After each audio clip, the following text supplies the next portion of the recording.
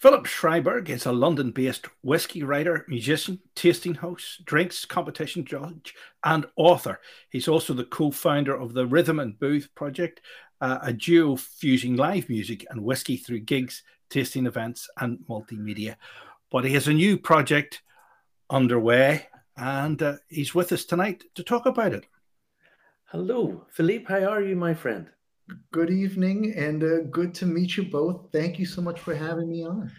You are more than welcome. Now, there's loads I want to talk to you about, but the sort of the sort of prevailing news story is obviously what's happening in Ukraine, and you and Billy Abbott have got together to have raise money via a whiskey tasting. So if you want to tell us all about it, what's happening, what's going on? Yeah, sure. So it just made sense to do something. And so I'm based in Poland, in Gdansk, in the north of the country. And one of the things that's been pretty incredible is seeing how the entire country is mobilized to help the large amount of refugees coming in. At the time that we're recording this now, we're looking at about, I think, closing out 1 million refugees coming into Poland, and that number is going to grow. And it's really impressive how the entire country's just come together to just help people to the best of their ability, providing supplies, housing people, transporting them as necessary. So off that is kind of, I got to do something. And well, I drink whiskey. What can I do with these skills to help out? Well, that's what it's about, really. So I've been doing loads of online tastings over the last 2 years, and it just made sense to try and do something on that in that regard there. Fortunately, Billy was up for coming on board and being a part of this as well, and he is absolutely spectacular. And so we're sending out packs of amazing whiskey to that people can just join in. We'll publish it on Facebook and YouTube, and we'll talk whiskey and answer questions and just have a good time, and in the process raise money for good cause. So it's an organization called the Polish Humanitarian Action, and they are doing a lot of amazing work with refugees to help them out, both at the border and when they enter the country as well. So it's just a good thing to do. So that's March 28th at 7 p.m. March 28th at 7 p.m. Now, the format is an online whiskey tasting. People go to designmynight.com. I think that's where it's listed. They can buy. Now, you don't even have to be a whiskey person to participate and contribute money. There's two options to it. Yes, that's right. So you've got the pack with the ticket with the pack in it, and we send 6 whiskeys over to you. All of them excellent. And then also we have like an optional viewing ticket, but really it's simply a donation to the organization. Everybody can watch the stream, whether they've paid or not. But if people could donate, that would be good. So we provide an option for that on the ticketing page. Now, you say you're in Gdansk, which is obviously a little bit further away from the border, but I'm sure probably people have maybe started arriving in Gdansk already, have they, from Ukraine, have they? Yeah, we've got a lot of friends and acquaintances who've signed up to house refugees, and we already know people who have taken people in, that have taken refugees into their homes or wherever they can. A lot of people also here in Gdansk, you have a lot of families that'll have kind of not quite summer houses, but places by the lake in the region of Kashuba, for example, where they might vacation. So they're opening those homes up as well. Yeah. So yes, even out here. Now you're seeing a lot. Gdansk is a little bit farther, so you're not seeing as many people quite yet. Yeah. Yes, already. I mean, it's a lot of people coming into this country very quickly. Yeah. So yeah, we're already seeing it here. Yes. Now, when do people have to have the boxes ordered for? Is there a closing date to have them ordered for to make sure that, I assume it's international shipping, you're shipping them all over the world, right? Unfortunately, no. It really is tricky to pull something like that off. And unfortunately, we can only just do the UK at the moment. So we obviously, anybody around the world can watch. To do Brexit makes the EU pretty much impossible. Thanks, Brexit. And the US is also a tricky one. And then any other parts of the world, you run into some serious issues there. So unfortunately, just the UK, anybody around the world can watch. And can everybody around the world pay and contribute without Yes, you yes, do the £15. yes. Absolutely, yes. Absolutely, yes. Absolutely. Now, what's in the box? Tell people what's in the box. Give them a treat. Of course. So one of the cool ones is we've got the first ever release from the new Glenturret distillery. I say new. Glenturret's been around a while, but they got Glenturret up in the Scottish Highlands. They got bought over by the French company Lalique, and Lalique has reimagined Glenturret, which used to be one of the main contributors of Famous Grouse, into an upscale single malt. So we have their first 12-year-old release. They do a new different 12-year-old every year. They've already done 2021. We have the 2021, which is very cool. Sorry, I mentioned 2021, then the 2021, the one from 2020. And so we've got that. That's kind of a nice rich one. We've got a Compass Box, the Spice Tree. That's just a great all-around, slightly syrupy, caramelly, spicy, accessible whiskey. We've got stuff from the Lakes Distillery, this nice sort of combination of both English. It's a blend of English and Scottish whiskey, then matured, finished off in Sherry Oloroso casks. And then the Glen Scotia Victoriana. Those who are whiskey will know exactly what I'm talking about. It's a fantastic whiskey. A glorious toffee bat to the face. And if you survive that toffee bat to the face, there's beautiful things that come through afterwards as well. And then a really cool one as well, we've got in these packs your 5 drams and then like a bonus sort of fancy dram. And so our fancy dram is the Royal Brackla 18-year-old finished in Palo Cortado sherry. Yeah. And with Palo Cortado sherry, originally this was a release that went to Taiwan and ended up being really popular and just amazing. So Bacardi ended up making it available to the UK as well. So we were able to get a hold of that.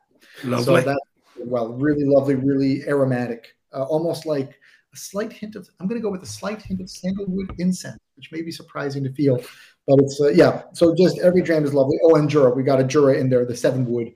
And that one also just nice, light smoke, fragrant and citrusy, all of it combining very nicely while still being able to feel the peat saying something. So people can get this for £45 and participate in an online tasting and help charity. Yes. What's not to like? Exactly. It's very commendable that, Philippe. I mean, they've obviously helped you out with this for that kind of money for those selection of whiskies.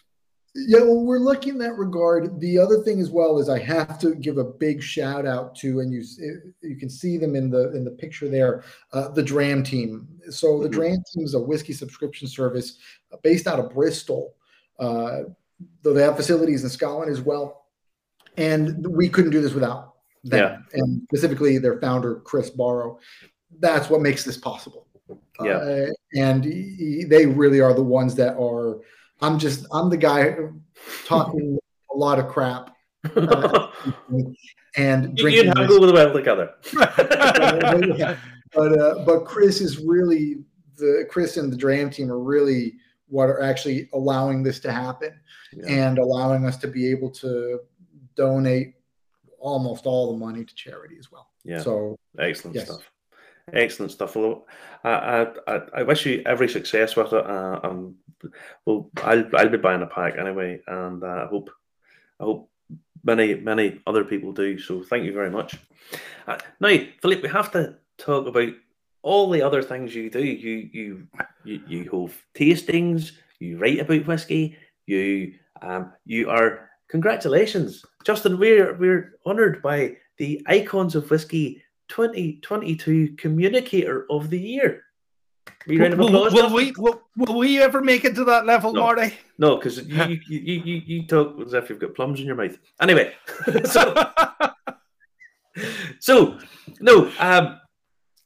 Philippe, the other thing you do is you mix whiskey and music all in one.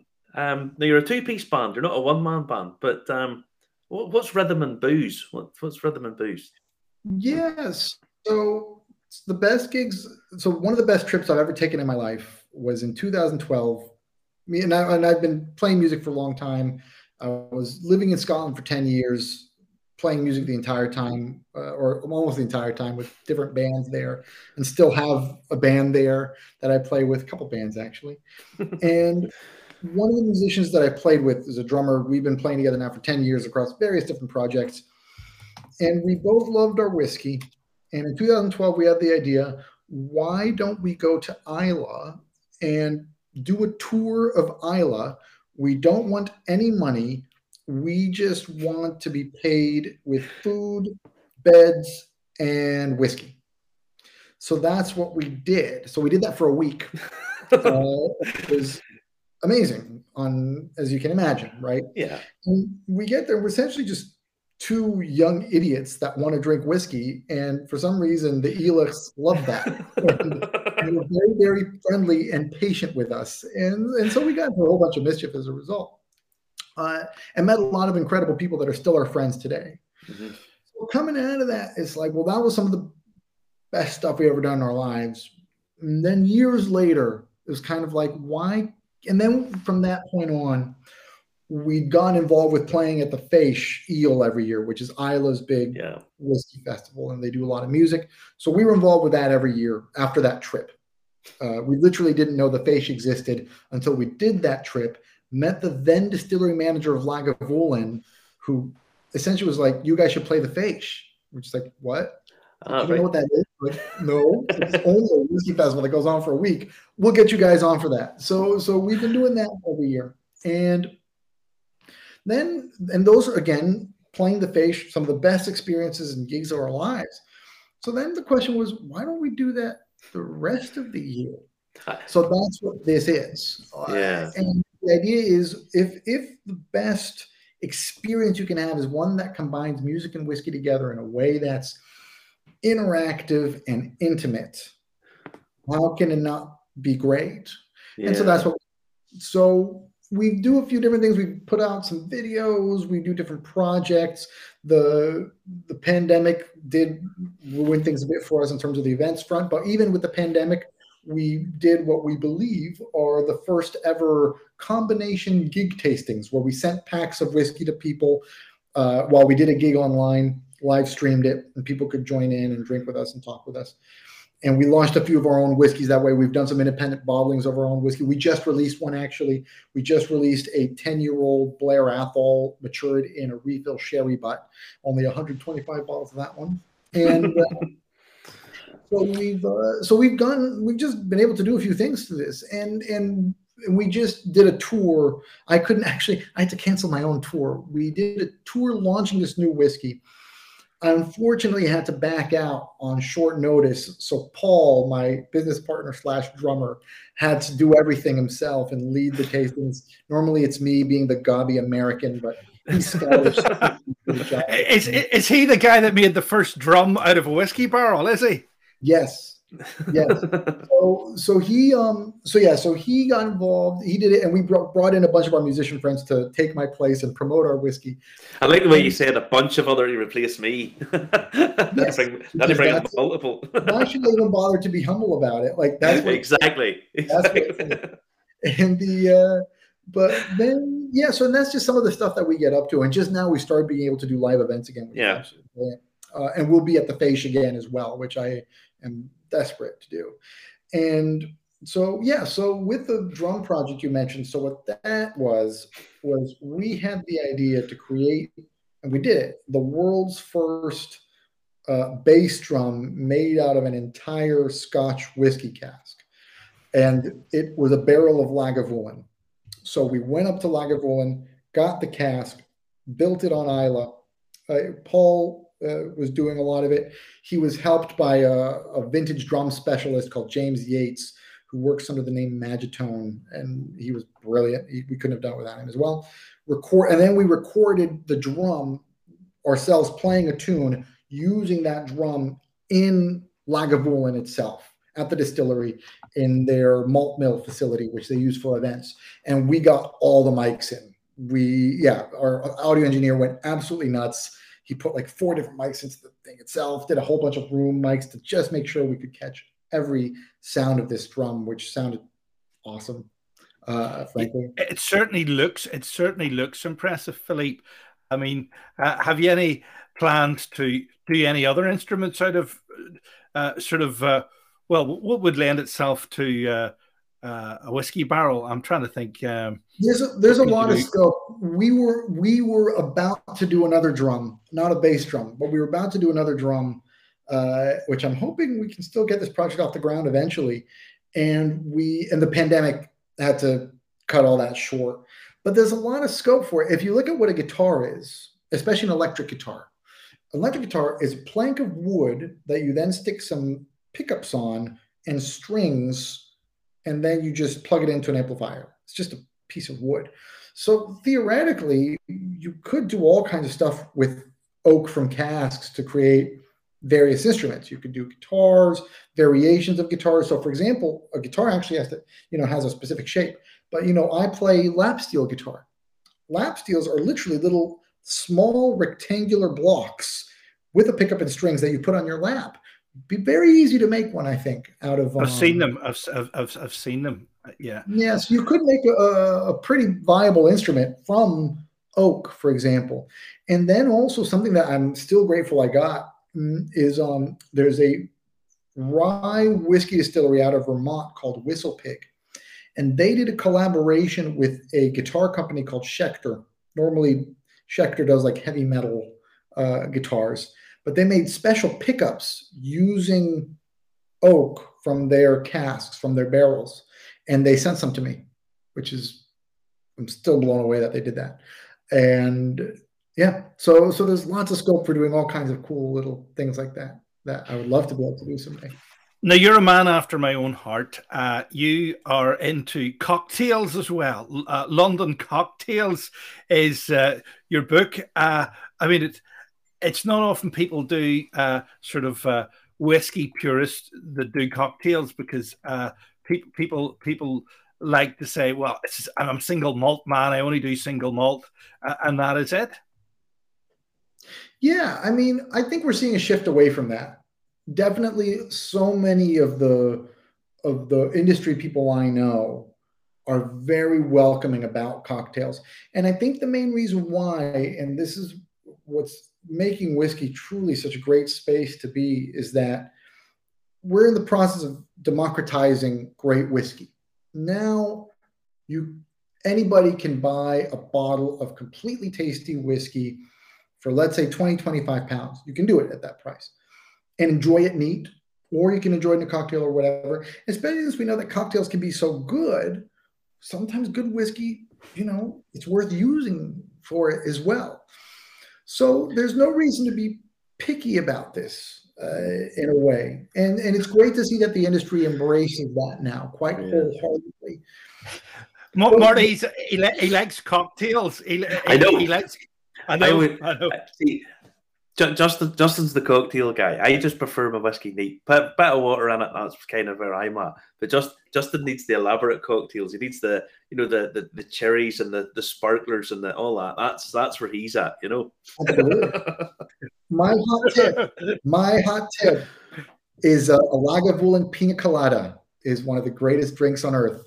Replace the rum, put in Lagavulin, and make it tacky. Make it ridiculous. Right. Okay. And that's pina colada doesn't sound right, but he would love it. So I'm going to try it. I am going to try that now, Philippe. I'm going to try that. It sounds so wrong, and yet it's so right. And then if you want to be less brutal about it, Kalila instead of the Lagavulin. Yeah, just fine.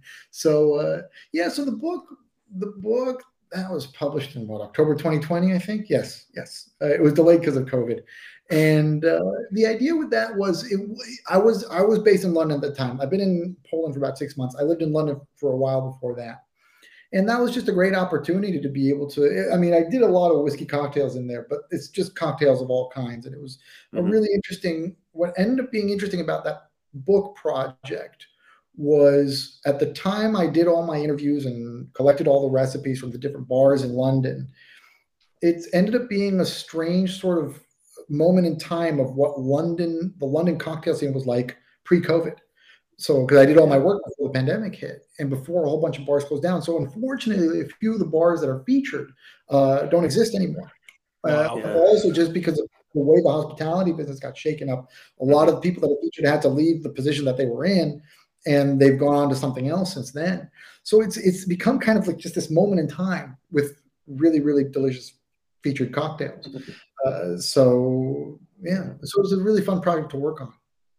You write for a number of publications. Primarily, it's Forbes you write for. That's one of my main gigs. Yeah, so and that was my first serious whiskey writing gig. And so, yeah, I'm a senior contributor for Forbes writing. I'm allowed to do spirits, but I pretty much just do whiskey. Kind of what I love. Sometimes I'll put in some cognac in there because cognac's awesome. And here and there, I'll do something else, but really whiskey. Yeah. And yeah, a few different places. I write very, very regularly for Whiskey Magazine as well. That's been writing for Whiskey Magazine has been a great chance to do a bit more in-depth stories, which have been fun to do as well. So, but I'm a freelancer, right? So like so many other freelancers just hustle. Hustle whatever. Yeah. And when you've got a good publication that's, up for listening to what you have to offer, just you can work on some really cool projects as a result. Now, there is a very definite pre and post COVID. I mean, obviously we're still in we're sort of prenatal post of COVID, but we're heading there. Do you see a shift in the industry? Because I see it as much more single cask offerings, much more cask strength offerings, direct to customers. So, what do you gauge any difference in the sort of global market now? Absolutely. I think three things are kind of emerging. First is the desperate return to normal. So for example, whiskey tourism tanked. So now it's about bringing that back to what it used to be. So that's kind of what I mean by return to normal. The other thing is taking advantage of the fact that people are now more tolerant of online formats than they previously used to be. Now, obviously, there was that peak COVID where just everything had to be done through Zoom or whatever. And that's what people were doing. That now everybody's sick of Zoom to some extent, right? well, Philip, there may not be, because it took sort of basically 20 years to get online shopping from 12%, and it only took 2 years to get it from 12% to 24%. So it's here to stay, I think, online hybrid events. Exactly. So I think that's what we're going to see. So we had the initial rush, and now that's a behavior that we're all used to. It's incorporating that into your events. So hybrid is going to be the way forward from now on, or even fully virtual, depending on what you want to do. And there's going to be more patience for it, and it'll allow for new kinds of connections to happen. So I did a really interesting interview with a company called the Last Drop Distillers, and they are a high-end independent spirits bottler. Or not independent, they're actually owned by Sazerac now, but they're very, very autonomous in what they do.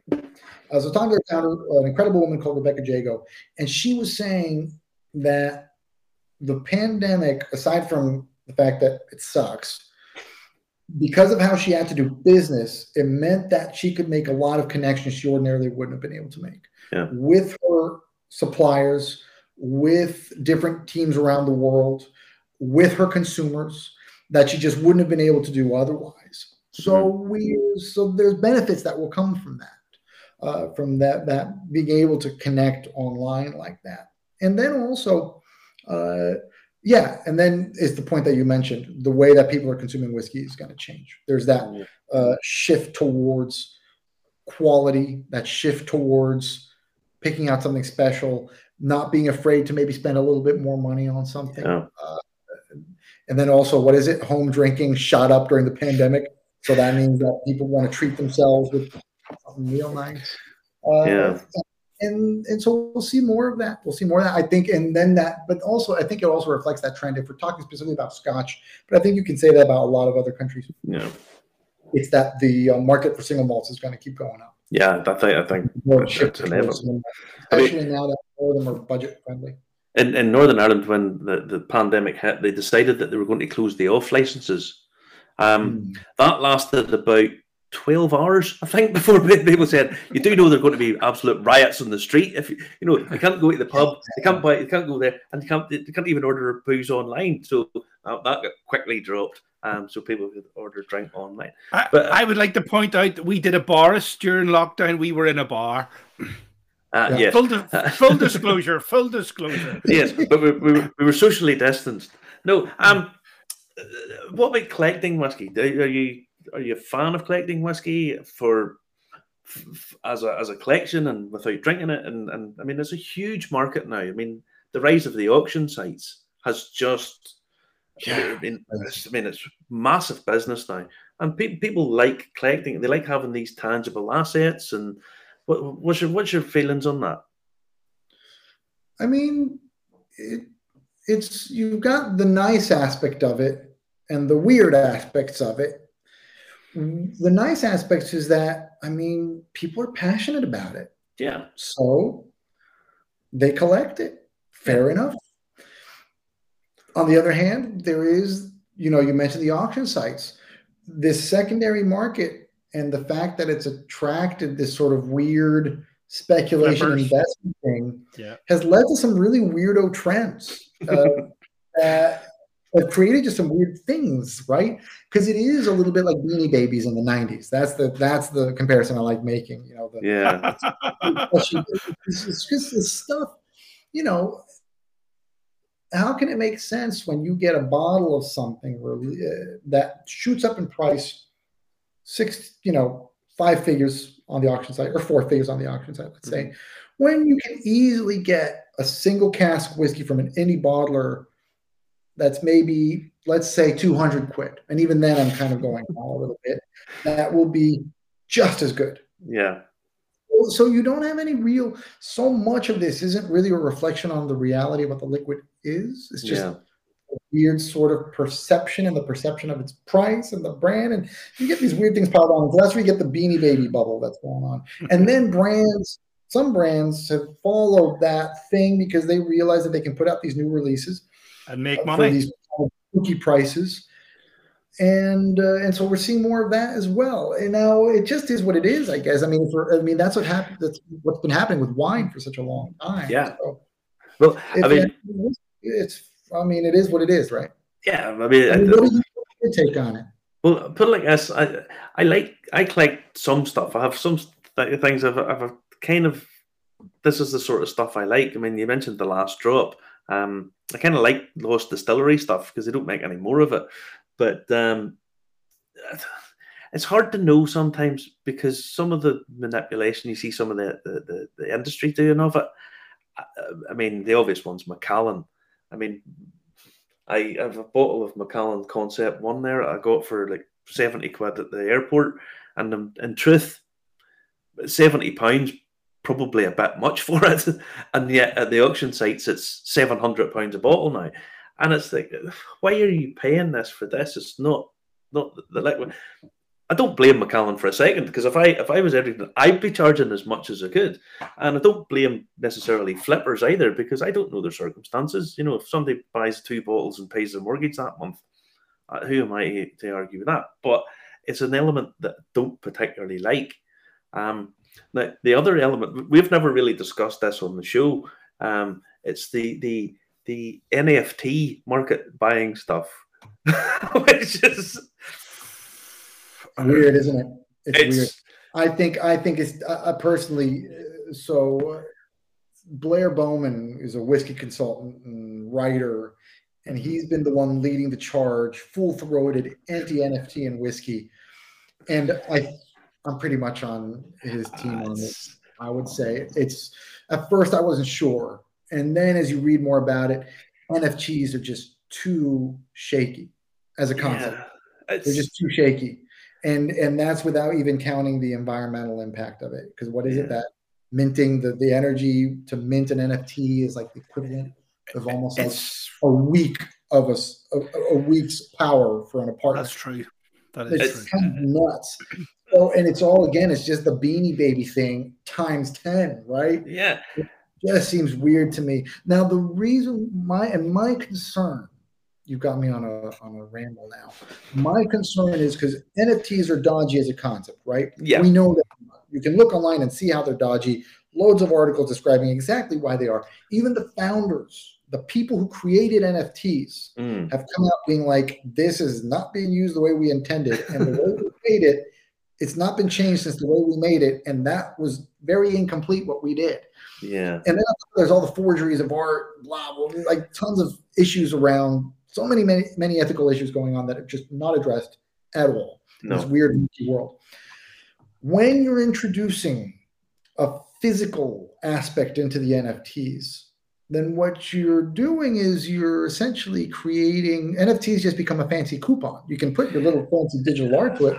You see a fancy coupon, but you've been now able to tie it to a tangible physical asset, and as a result, these tangibles justify the existence of NFTs in a way that wasn't justified before, which also makes me sad. I'd love to just have it all. Yes, it almost takes away from the collecting of whiskey or investing in whiskey, because it's putting a sort of in between partner into the equation. No, for me, it basically what it does is it creates a currency that's backed by a bottle of whiskey. That's in my concept. You have this sort of independent currency based on a bottle of whiskey that somebody looks after on your behalf to do such, and what you get is a 32-bit sort of Super Mario-esque image of thing, but it's from a slightly different angle from somebody else, and you have to. I cannot, even cryptocurrency, I can't get my head around. I'm old school that way. I can't understand it at all. I remember I read a great article about, because this is all part of Web 3.0, right? This is what it's all called. Meta. There was so the idea of Web 3.0 is that blockchain and crypto is the backbone through which a new sort of internet infrastructure is going to shape itself. And this is where you get all the metaverse stuff involved. To me, I'm an old man now. I don't know any of it. Like, what? Why? Who cares? And I was thinking, like, is it me just being a wannabe cranky old man, or is there something to it? But there's so many criticisms about it, and that seemed legit to me. And I was reading a really great piece by a tech writer. I forget who it was. It was published in The Atlantic. And he was writing that in his years of covering tech, he remembers how he was excited about new developments in the internet, how exciting these developments were. And he was saying, and he does not feel excited about this, gut in his gut. He doesn't see where the excitement is, because so much is based around throwing money around. Mm-hmm. I saw someone the other day who paid $20,000 for a token that allows them to have a unique picture of a monkey, and the uniqueness of it is exactly the same as all these other monkeys, except he's got a different coloured hat on. $20,000. Who are they paying this money to? Now, personally speaking, if I was buying a bottle of whiskey, even if it's a collectible that I'm probably never going to open, if the bottom falls out of the market, I can always say, I'm just going to have a wee drink and enjoy it. Whereas, for the life of me, but anyone who's not sure about what NFTs are, have a quick Google it. Don't spend a huge amount of time on it. And please don't buy a 32-bit image of a bottle of Glenmorangie for an unbelievable amount of money so that you have something, bit of code somewhere. Just don't bother. Save yourself the hassle. Buy a bottle of whiskey. Buy a bottle of whiskey. Buy anything. Buy Johnny Walker. Buy Red Label. Buy anything. Just carry on, because you'll have much more fun with it, to be honest. Yeah, I see that the Irish Whiskey Review has made their position felt. We have set our. I've set my. He'll do something different. But we have helped promote people that were doing sort of that sort of thing. But we knew them personally, and we knew it was legit. Well, the thing that Ernest was doing was he was the first guy to NFT a cask of whiskey, but it was basically you bought the token to buy the whiskey. It was just sort of kind of gimmicky in some ways. It's a and coupon. It was a coupon to buy. It was a coupon to buy a cask of whiskey. So it wasn't divided into 28,000 people own this fraction of a cask and a picture of it or something. Like 20 milliliters, 20 milliliters of a cask or something like that. It's nuts. But Philippe, what was the last whiskey you drank? Because people always ask you what's your favorite, but I always ask, what's the last one you drank? Right before getting onto this computer, I was drinking Evan Williams bourbon, and that I picked up for 11 pounds in a whiskey sale in an excellent supermarket here in Poland. And I was just like, 11 pounds for a good bourbon, I'll buy that. And it is such a lovely bourbon. Yeah. I was just back from the States, and I went on a bit of a bourbon experience and picking up bits and pieces. And some of those, I always find that sort of lower end bourbons tend to be a bit too sweet for me. You know, they just it's a bit too sweet. And, I know exactly what time. Are they the ones you brought me back, Marty? I brought back Justin about 20 different samples, one of which leaked. But I mean, the American whiskey scene has just exploded, and there's so many craft ones. And I tried some of the smaller guys, and it's funny because in the States, where I was in the States, you have the big sort of chain liquor stores, and there's not very many independent small guys. And the independent guys where I was, they tend to be much more focused on tequila, but you can sort of search out and pick up the odd bottle here and there. But I was in El Paso down in Texas, so I was utterly surprised at how quickly the aging of the wood is. Yes. And in some ways over there, it's like the Wild West, because they're breaking all these conventions, breaking all of these things, and producing really, really good quality stuff at a really good price, I have to say. You get to try some good Texan whiskey then. There's some great Texan whiskeys out there. Tried a couple of the Balcones. I tried one. It sounds a bit gimmicky, but the Tres Hombres, the ZZ Top one, I thought it was fabulous. I thought it was really, really good. Yeah. I tried one from El Paso, the local distillery. I went down. We talked to those guys, and they had a 6-month aged whiskey, which in Scotland people would think, what are you talking about? You know, but I mean, it's got depth of flavour, it's complexity, it's got a nice round and it's a bit disjointed in terms of taste, but it works because it's got this sort of honeyed sweetness. It is so different. It is so totally different. Yeah.